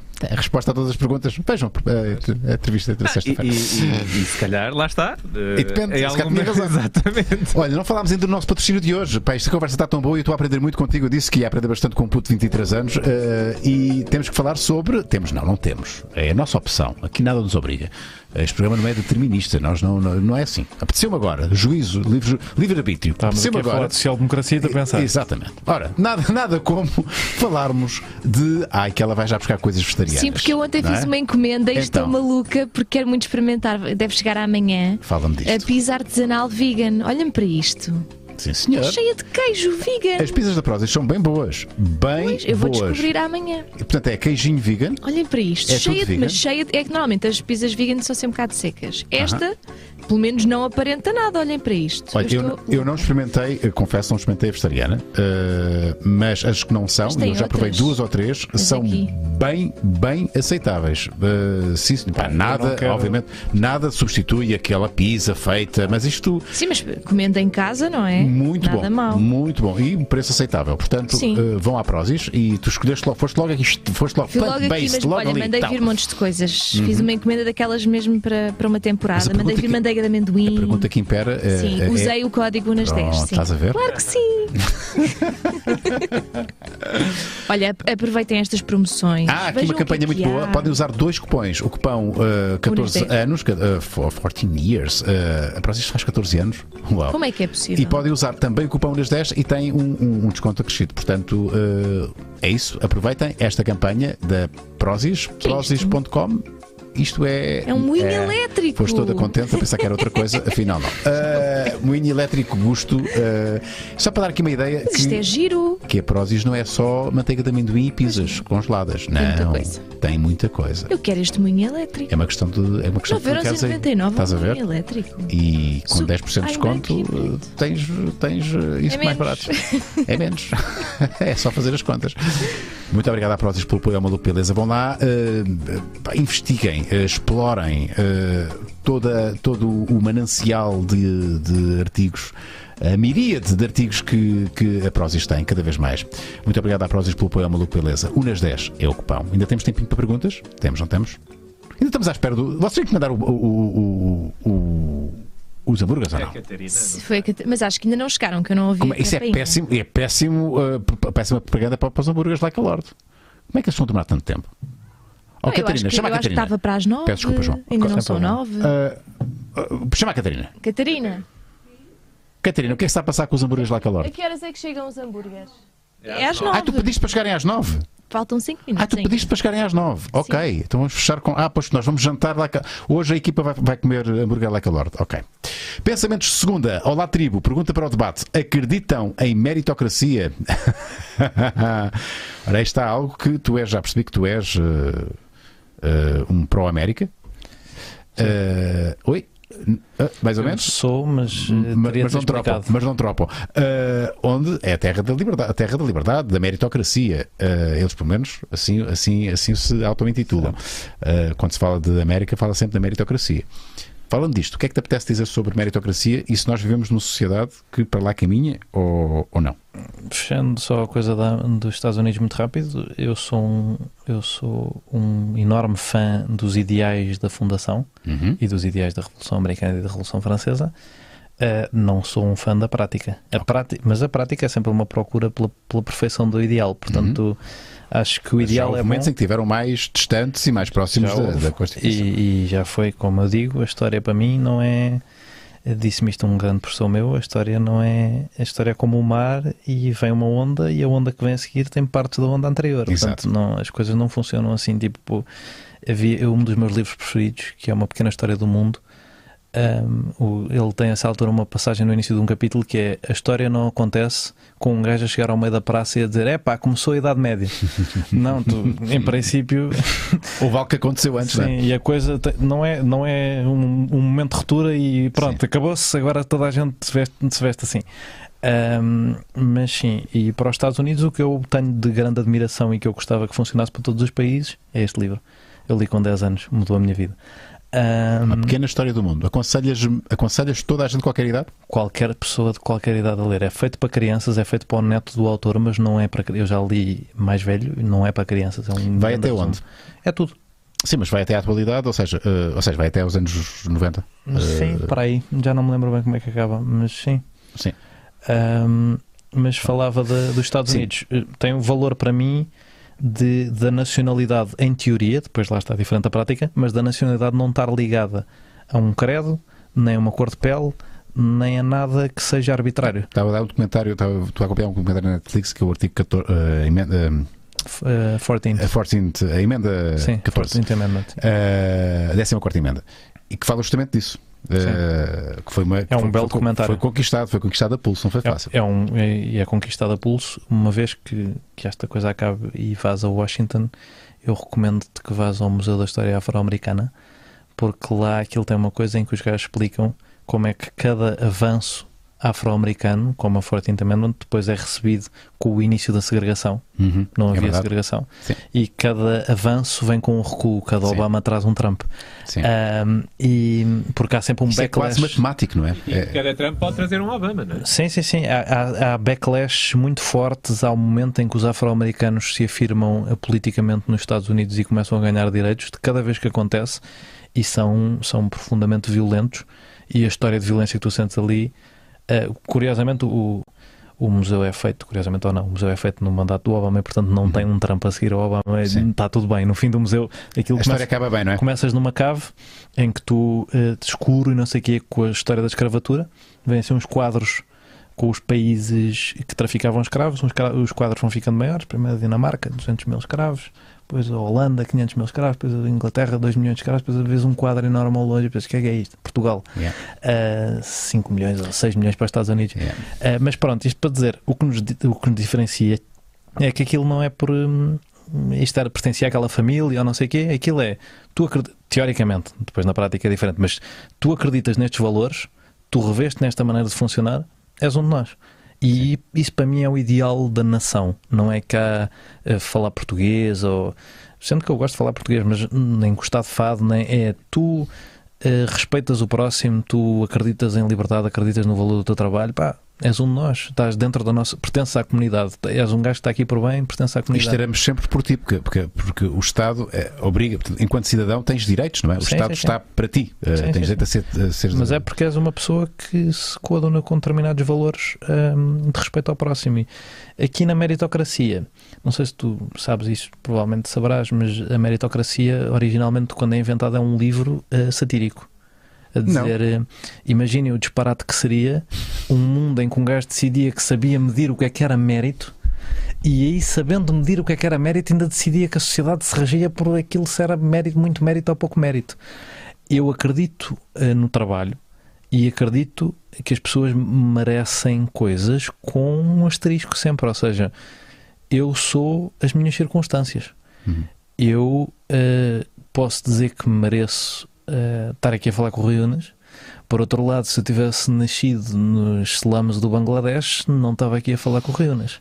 E esse, ou no bairro 2 de Maio, para dizer uma coisa mais aqui ao pé, o que é que isto quer dizer? Quer dizer que tu, quando fazes política, tens de reconhecer que, apesar de quereres lutar por uma sociedade justa em que os esforços todos resultam em resultados para essas pessoas, tens de ter em consideração porque, por milhares de vicissitudes, sempre tu estás numa posição de mais e menos privilégio. E aí eu vejo as pessoas mais privilegiadas como na obrigação de compreenderem isto e darem de volta, que é o que eu sinto como a minha missão desde sempre. A minha mãe vai-me dar na cabeça quando vir isto. Aí o propósito, afinal. Sim, a minha mãe vai-me dar na cabeça quando vir isto, porque a minha mãe diz que eu me chamo um privilegiado e não sou um privilegiado, pelo menos na maneira como as pessoas me percepcionam, porque não sou... Não és assim tão privilegiado como... Não, porque eu no fundo sou de uma família de classe média normal, de pais separados, tipo, não é uma coisa... Se fores analisar declarações de IRS, não é o que fazem parecer, parece que eu sou sobrinho do Ricardo Salgado. Mas, no entanto... Educação e cultura do que propriamente com dinheiro, não é? Sim, eu estou profundamente agradecido à minha família por isso, mas sim, não teve tanto a ver com dinheiro.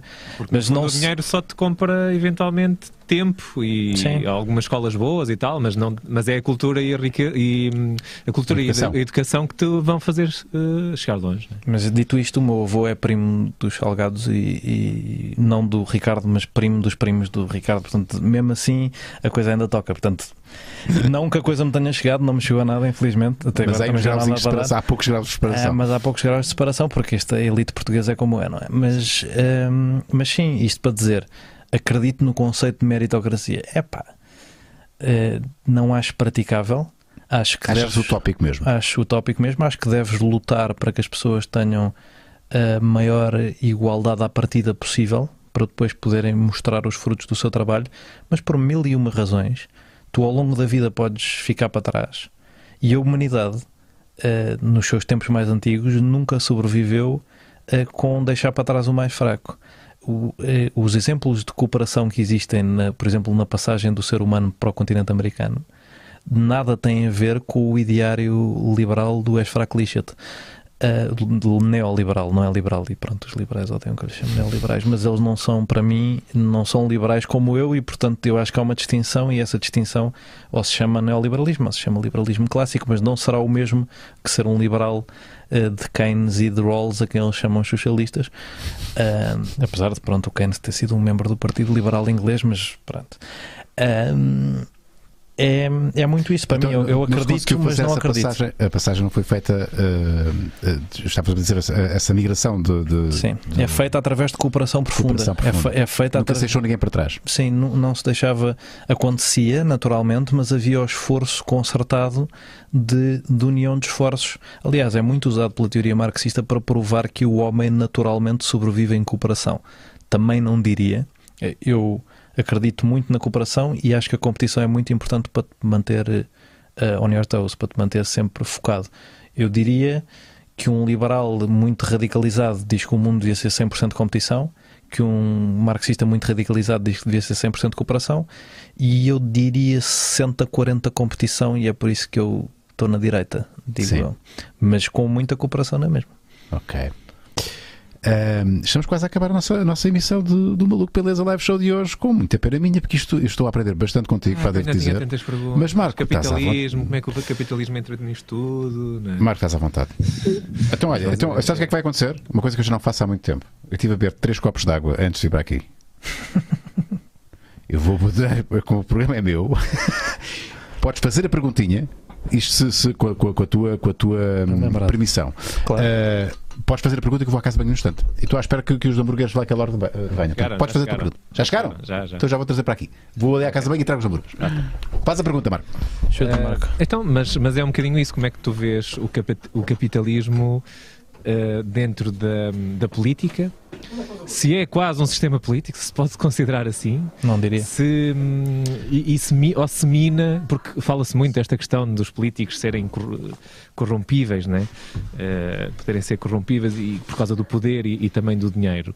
E como vivemos numa sociedade atualmente puramente capitalista, tu concordas com isto? Que vivemos numa sociedade muito capitalista? Demasiado capitalista? Demasiado capitalista não diria. Com um capitalismo demasiado desgovernado diria. Não acho que seja um sistema político, acho que é um sistema económico e que há muita gente a tentar que para proveito próprio. Tal como há muita gente... Há muito lobby, né? Portanto, já está completamente entranhado na... Mas repara, também há muita gente a tentar que a política seja só moralismo, porque sente que nesse terreno a política ganharia. E há muita gente que, por sentir que o seu lado político ganharia, e há muita gente a considerar que a política devia ser só economia, porque considera que, on the merits, nessa discussão, o seu lado político ganharia. Tu queres sempre que a discussão esteja mais focada na coisa que te interessa do que na que não te interessa. Dito isto, acho que falta claramente regulação no dinheiro que há na política, na transparência que existe, e isso é muito bem levantado porque mexe muito com as motivações dos políticos, tu não saberes para quem é que eles trabalham, como é que eles trabalham, isso é um grande problema americano, e sabendo com quem é que eles trabalham, tu, pessoa informada, a maioria do eleitorado não saber, ou eventualmente não querer saber, porque também não é preciso dizer que todo o lobby é mau, não é? Porque há lobby ambiental e mesmo o lobby das empresas às vezes pode ser no sentido de criar postos de trabalho, e tu tens de medir muito bem isso. Mas eu acho que vivemos num mundo capitalista pouco regulado e que devia ser mais, sim. Mas quando esse lobby choca com... Sei lá, uma vez li um artigo, não sei se foi um artigo ou se foi um documentário, que falava de como as escolas nos Estados Unidos são completamente... Pronto, há um lobby enorme sobre a comida fast food e que as crianças comem batatas fritas e chocolate ao almoço. Porque há um lobby incrível. Desculpa, Marco. Eu disse, já é o terceiro hambúrguer que eu tenho na mão, like a Lord, em 3 dias. Eu disse, não posso comer outra vez, porque eu não posso estar sempre a comer hambúrgueres. Eu estou com fome. Isto cheira muito bem. E estou com muita vontade de comer isto. Não posso, não posso. Porque não mandaste vir para mim. É errado. É errado, percebes? Porquê? Porque isto é bom, sabe muito bem, só que não é a comida mais, percebes, mais saudável do mundo, não é? Isto não deixa de ser um hambúrguer com carne, queijo, muito queijo, isto é muito bom. Portanto, eu estou a falar mal do meu próprio produto, não é bem assim. Porque isto é mesmo, eu estou a falar mal e bem ao mesmo tempo, que isto é mesmo muito bom, E de pecar 3 vezes assim seguidas, não sei. É aquele pecado, é que isto é... Acho que já recebi o Maluco Beleza, like a Lord Burgers, a família Maluco Beleza está toda ali. Vamos comer daqui, estou a salivar, é impressionante que isto é tão bem. Peço desculpa ter interrompido o vosso raciocínio. Duarte Lisboa. Mas espera aí que a pergunta. Desculpa, eu apanhei meio, peço desculpa. Deixa só responder à pergunta do Marco. Acho que tu também respondeste muito bem, não é? Este dilema entre o moralismo e a questão capital, que também é importante, como é óbvio, para o avanço da sociedade e o conforto de todos.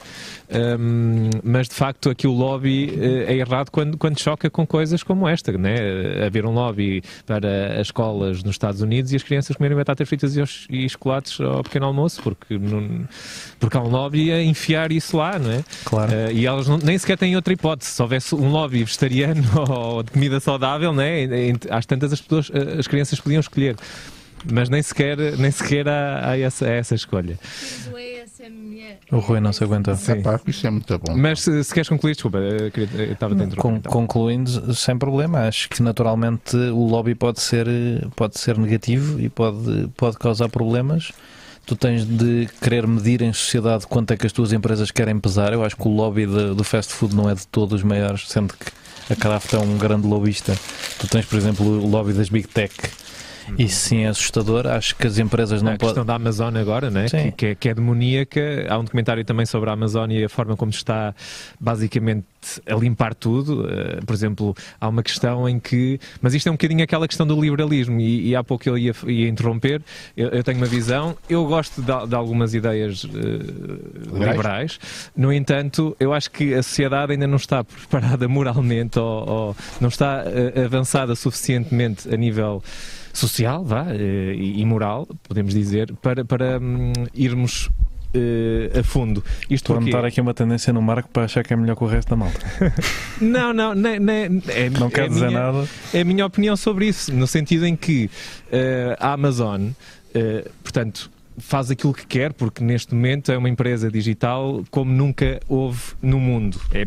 Estamos a assistir a um fenómeno e aquilo que acontece, portanto, não há um controle, porque como é tudo novo, digamos assim... O fenómeno é sempre, Marco, se tu escolhes acreditar na narrativa deles, porque eles de facto gostam de dizer que são a primeira coisa no mundo que é assim, mas a primeira empresa de telégrafo não estava muito longe de ter inventado uma coisa tão extraordinária ao nível das tecnologias. Mas o mundo não estava tão globalizado como agora. Mas acho que é diferente. Mas deixa-me só concluir. Hoje temos um monopólio, é diferente do monopólio. Pode não estar tão globalizado, mas ao nível do efeito local que a coisa tem, se tu fores ver o peso do Carnegie ou da Standard Oil e do Rockefeller nos Estados Unidos na viragem do século, os chamados Robber Barons, ali quando há... É muito interessante estudar o período da Gilded Age dos Estados Unidos de 1880 a 1900, porque é um momento em que há uma concentração enorme de capital como há hoje em dia, enorme inovação tecnológica, o dinheiro concentra-se em muito poucas pessoas que souberam aproveitar, seja o facto dos caminhos de ferro estarem expandidos de uma determinada maneira, seja o facto do uso do petróleo estar expandido de uma determinada maneira. E o que é que se faz politicamente? E é um gajo de direita que faz isto, que é o Theodore Roosevelt. Na altura, se calhar podias argumentar que não era de direita, mas era do Partido Republicano. Parte das empresas. Diz a Standard Oil, se é a Standard Oil, pode tratar de petróleo, e mesmo assim eu acho que isto é demasiado grande e tem demasiada influência sobre o Estado, por isso se calhar há uma Standard Oil Sul e uma Standard Oil Norte e têm donos diferentes. Porque ninguém precisa daquela quantidade de dinheiro, e fundamentalmente aquela quantidade de dinheiro é perigosa para a democracia. Quando tu tens pessoas a valerem mais que a Eslovénia, eu acho que tu tens um problema. Quando tens um gajo que mesmo assim se divorcia e tem mais que o PIB da Eslovénia, sim. É chato. E aí é que eu defendo que, apesar de tudo novo e não sei o quê, não é novo no sentido de tu dizeres, se calhar se vocês são uma empresa de retalho, a vossa empresa de streaming não pode ter o mesmo dono. Depois o que é que acontece? Eles têm, onde eles fazem mais dinheiro, acho que é em software, e depois as outras partes não dão lucro, eles passam os lucros para lá e competem indevidamente, rebentando o mercado à volta deles. E depois... Era exatamente esse exemplo que eu ia dar. E já não cumprir as regras. Sobre os livros, em que eles basicamente durante 2 anos estiveram a perder dinheiro nos livros, porque tinham muito lucros... E a queimar tudo à volta, não é? Exato, e tinham muitos lucros noutras áreas, na áreas de software, e de facto queimaram tudo porque ficaram líderes, porque era mais barato lá e tu ias comprar lá, e destruíram completamente a um nível muito micro. Quem se lembra da entrada da FNAC em Portugal lembra-se disso. Os gajos vieram, tinham os preços mais baixos que as livrarias todas, fecharam tudo e depois subiram os preços. Isto é muitas vezes o regulador a ser lento a cumprir com as regras que já existem. Portanto, eu não sei se é preciso em muitos casos fazer regras novas, mas é preciso ser duro com elas. Mas esclarece-me, e isto é uma dúvida que eu tenho profunda, eu não sou muito conhecedor de política. O liberalismo é um bocado é o desregular, ou seja, é o liberalismo original. Pronto, o liberalismo que mesmo assim não estamos a viver defende que não devemos controlar essas empresas, que elas se devem autorregular, que o mundo se deve autorregular por si só? Depende. Há muita conversa à volta da mão invisível e do Adam Smith e muitos memes, mas o que o Adam Smith queria, e se alguém ler Adam Smith da Iniciativa Liberal hoje em dia, se calhar chama-lhe socialista, mas o que o Adam Smith... Socialista é um ótimo nome. Quem é que inventou esse termo? Não sei, mas o Tiago Maia, de quem eu gosto muito, chamou isso a Assunção Cristas, e eu ainda estou a recuperar. Será que foi ele que inventou isto? Não foi, já havia lá no termo. Já havia? Inventou, não sei, ou seja, mas foi ele que propagou, não é? O Adam Smith falava da mão invisível, de facto, e de deixar as forças do mercado trabalhar. Mas ao mesmo tempo ele dizia, isto vai ser perigoso, porque se calhar vai-se concentrar dinheiro e algumas injustiças estruturais. Portanto, por exemplo, a terra devia ser taxada à bruta para equilibrar algumas coisas. O Adam Smith não era o desregulador máximo. Os desreguladores máximos... Naquela altura a Terra tinha de facto um valor que hoje não tem. Que agora se calhar são as empresas, mas a Terra mesmo assim... É informática. Tipo, mas a Terra mesmo assim, um gajo entende terra, está sempre safo, não é? Isso é verdade. Mas, entretanto, criou-se aqui uma classe de economistas que começa no Hayek e depois vem para o Friedman, de malta que está a tentar arranjar maneira de justificar argumentos que permitam uma total liberdade, que é as empresas poderem fazer o que quiserem, também porque as empresas os financiavam enquanto pessoas e financiavam estudos mas também porque eu acredito que eles acreditavam naquilo e lá está, eu não julgo quem queira ficar libertário a vida toda, pode ter essa mentalidade de don't tread on me para sempre, eu não acho particularmente maturo, mas sim, o que eu diria aqui é muito disso serviu uma classe empresarial para se enriquecer e muito do olho fechado do regulador ou do regulador a ser manipulado pela empresa muito grande, vir a empresa muito grande e dizer pá, não faças isso, ligar aquilo que hoje em dia se acusam, às vezes até se acusam indevidamente pessoas disso em Portugal, porque como tu tens um país muito pequeno, toda a gente tem o número de toda a gente e depois queres pedir um favor, e mesmo quando as pessoas dizem não, fica aquele cheirinho. Se as coisas fossem todas públicas, e eu tenho a certeza que os políticos certamente gostavam muito mais disso do que os empresários, se as chamadas que os empresários fizessem aos políticos fossem públicas, só que existiram, nem precisavam de ser gravadas. Só saber que têm o contacto uns dos outros e que se ligam. E se calhar havia ali um deterrent para fazerem determinadas chamadas que depois os políticos muitas vezes valentemente dizem que não, e muitas vezes depois tens os empresários a pagar campanhas contra ti e a tentar lixar-te e a tentar... porque e não digo que não tenhamos também políticos que cedam, porque temos, certamente todos os países têm, mas sim, é essa coisa da força do regulador para mim é importante. Estamos quase no final da conversa, temos ali hambúrgueres para comer, eu peço imensa desculpa, mas é hora de jantar, mas eu não podia deixar de fazer a questão aqui do Duarte Lisboa. Qual é a tua opinião sobre a Sanna... É a primeira-ministra da Finlândia. Pois é, não estou a par.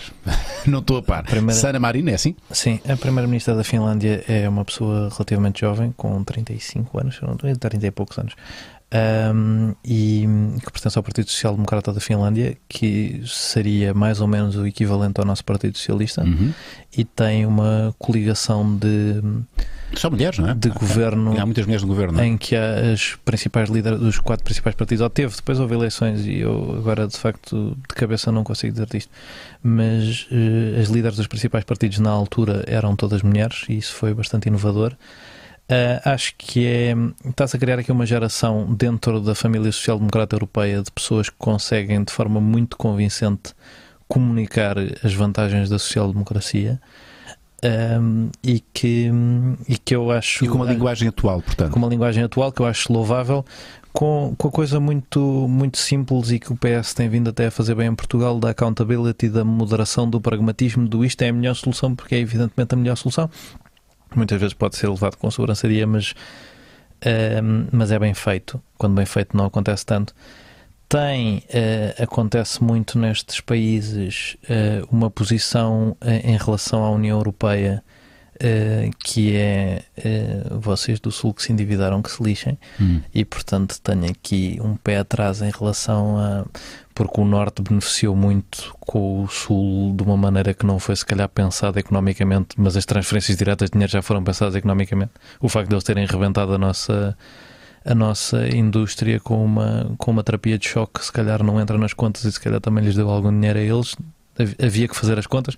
O facto de alguns deles serem paraísos fiscais que nos roubam, que nos levam o dinheiro produzido cá também podia ser pensado nessas contas, mas pronto, ela entra neste discurso de recriminação do Sul da Europa que eu não acho que seja útil, tal como não acho que seja útil o que eu fiz. O que eu estou a dizer é, se eles dizem, obviamente que vai haver este contra-argumento e a Europa tem de ser um projeto comum lá está, de valores e não de eu sou do Norte ou tu és do Sul, de valores humanistas, progressistas ou liberais. E por isso, em termos de política externa, dou negativa. Em termos de política interna, não sou contra, também não sou social-democrata. Portanto... Sim, mas é meritório, não é? Sim, é um percurso, é de valor, não é? É um percurso de valor, mas eu não sendo social-democrata, não estou totalmente lá está. Em termos de nomenclatura sou, não é? Mas em termos ideológicos não sou. Deixa-me dizer-te isto, João Maria, que eu vou começar a seguir-te. Lembras-te que é que eu disse no início da nossa conversa, antes de mesmo de estarmos aqui na emissão, em direto, que de facto a política, e dei-te duas respostas, uma simples e outra mais complicada. Fiquei com muita curiosidade em ouvir-te falar sobre política. É algo que tu fazes com regularidade no teu Instagram. Portanto, eu vou começar a seguir-te o parágrafo no Instagram. É aí que tu discorres no teu pessoal, nem por isso? No meu pessoal nada. No meu pessoal partilho mimos parvos de vez em quando. É capaz de ser interessante. Vou-te seguir nos dois. Se for para ser parvo, sim, mas eu diria mais Twitter. Se não usaste, não sei se usas Twitter, se não. Mas... Não. Acho que é muito tóxico. Acho que é muito tóxico o Twitter. Portanto, sigam aqui o João Maria no Instagram, sobretudo aqui no parágrafo. Também se querem sangue. Tens ali os meus diretos, às vezes faço diretos. Ok. Fiz uns com o Maia. Está ali o Maia, estou a reconhecê-lo. Se querem sangue bem animado, é seguir a tua conta no Twitter, que há sempre backlash de tudo aquilo que tu colocas lá. E vamos fechar com as palavras e a presença simpática de Joana, que deve estar. Já provaste o. Não temos. Não provei. Mas temos hambúrguer quero provar as batatas, estou muito curiosa. Agora já devem estar frias bolas. Enfim. Mas vamos fechar. Não tenho musiquinha para ti, tens por tua musiquinha. Mas mesmo a seca eu posso dizer que há bocadinho não tive a oportunidade de dizer que estão 789 pessoas a ver no YouTube. Muito obrigado. E só 317 é que puseram like. Pronto, agora, só se quiserem. É assim, façam com esta informação o que vocês entenderem, quiserem, não é? Sim. E é assim, apesar de não ter para mim ainda, eu acho que deviam experimentar os hambúrgueres do Unas, não é? Muito obrigado, Joana, mas vai acontecer. Vai acontecer o hambúrguer. Vai acontecer. Vegano, vai acontecer. Muito bem. Então vamos fechar, não é? Estou sempre à espera da musiquinha. Marco, não há musiquinha. Só para mantermos a tradição. Eu aí sou um tradicionalista, estás a ver? Eu aí sou muito conservador. Cá está. Pronto, sou muito conservador. Musiquinha, por exemplo. Gosto da musiquinha. É aquela que nós temos, aquela. Eu gosto daquela, percebes? Sim, essa, percebes? Essa que eu quero. Sigam-nos nas redes sociais também, sim. Sim, tornem-se patronos. Estamos a tentar chegar aos 5.000 patronos, era fofinho. Sim, não sei se quer muito que isso aconteça. Só tu é que não queres, não percebo porquê. A malta vai se esquecer. Tornem-se aderentes no YouTube, que também é fofinho. E sigam o João, sigam as redes sociais do João Maria, peço desculpa. Vocês vão ter de saber com a minha mãe. Por mim é na boa, mas a minha mãe é que é mais complicado. Peço imensa desculpa à mãe do João Maria. Muito simpatia. Olha, vou seguir aqui a tua procura no E ainda tens o Crónico, que é onde também escreves, não é? Podemos também seguir o Crónico, que é um projeto que dá voz aos jovens da minha geração. Dois minutinhos para falar sobre isto. Dá-me 2 minutinhos. Claro. Que bom, que eu ia me esquecer e eles iam ficar chateados comigo, porque eu ajudei aqui no Crónico, entrei um bocadinho depois da equipa principal da direção, mas entrei também para a direção e estou agora a tentar lançar a nossa secção de política. É onde eu às vezes escrevo de forma mais longa e prosaica sobre os assuntos, porque o parágrafo é muito na versão briefing e aqui é mais crónica, na versão, sim, que é uma coisa para que eu tenho menos tempo, porque a vida de consultor político tira-te muito tempo, mas muitas horas de trabalho, mas isto... Pronto, isto foi a minha primeira, não sei se foi a minha primeira, se a segunda. Temos aqui material para ler. É uma crítica à comunicação social, mas eu faço muito pouco deste trabalho. Os meus colegas de direção fazem muito mais do que eu.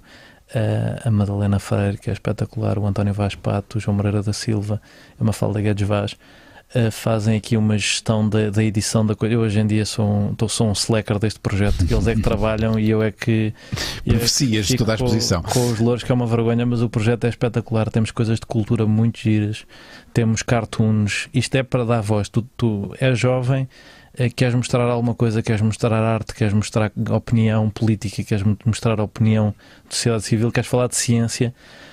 Temos aqui um grande texto do meu amigo que tem o meu curso, o Afonso Abcacis Gomes, nada a ver com ciência, mas lá está, nós damos essa liberdade e sempre com um tratamento editorial para garantirmos que não há aqui coisas falsas, não é?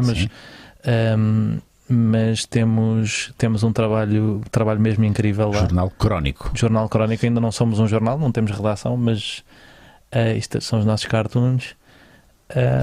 Mas vamos fazendo o nosso percurso. As camisolas 2,99 no AliExpress.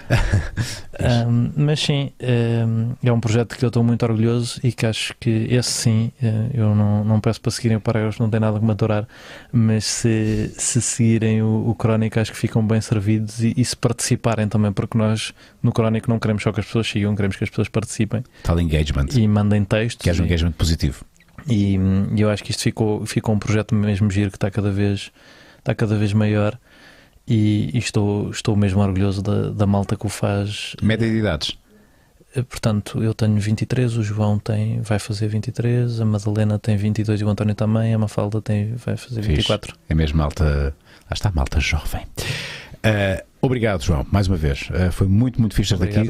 Já te estou a seguir, portanto, cuidado com o que pões lá, porque já vais ter mais alguém a ver-te. Já não posso ter mal do Unas. Não podes, não faço ideia do que é que tu disseste antes, mas esquece. A partir de agora tem que ser só coisinhas boas. Joana, é o fecho, portanto, normalmente é sempre a sidekick que. Tchau, adeus. Ah, é? Já se foram embora. A sério? O Marco é que manda. Então, adeus, malta. Até para a semana. Beijinhos. Até amanhã. Tchau. Beijo.